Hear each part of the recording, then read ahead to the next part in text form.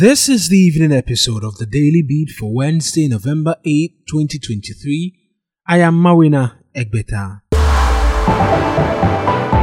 Some members on the Health Committee of Parliament say the Majority Leader's comments that sponsors of the La General Hospital reconstruction have withheld funding for the project are contrary to statements made by the Health Minister on the matter. Sebastian Sandare has been reacting to the news.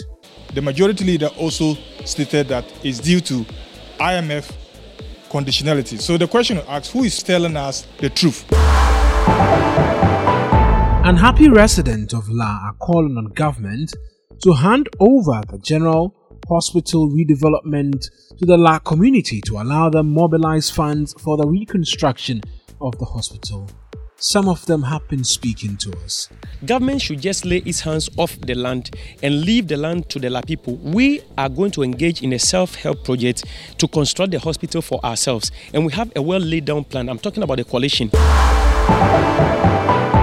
Energy Minister Dr. Matthew Poku Prempeh has mounted a strong defense for management of the Volta River Authority over the spilling of the Akosombo Dam.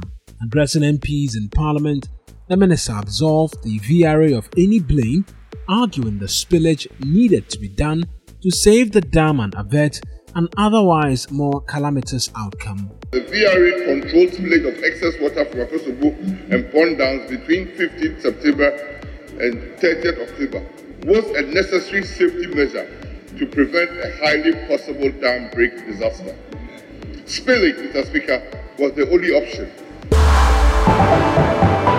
Founder and leader of the Movement for Change, Alan Kojo Tramanteng, is urging the Ghanaian electorate to reject former President John Mahama and Vice President Dr. Mahamudu Bawumia when Ghana goes to the polls next year. New data shows certain areas in Accra are more prone to accidents, recording 18 deaths over the last 24 months. The Aveno Junction and Opebia intersections along the Liberation Road are the two high-risk fatal crash locations. That will be all for the Daily Beat.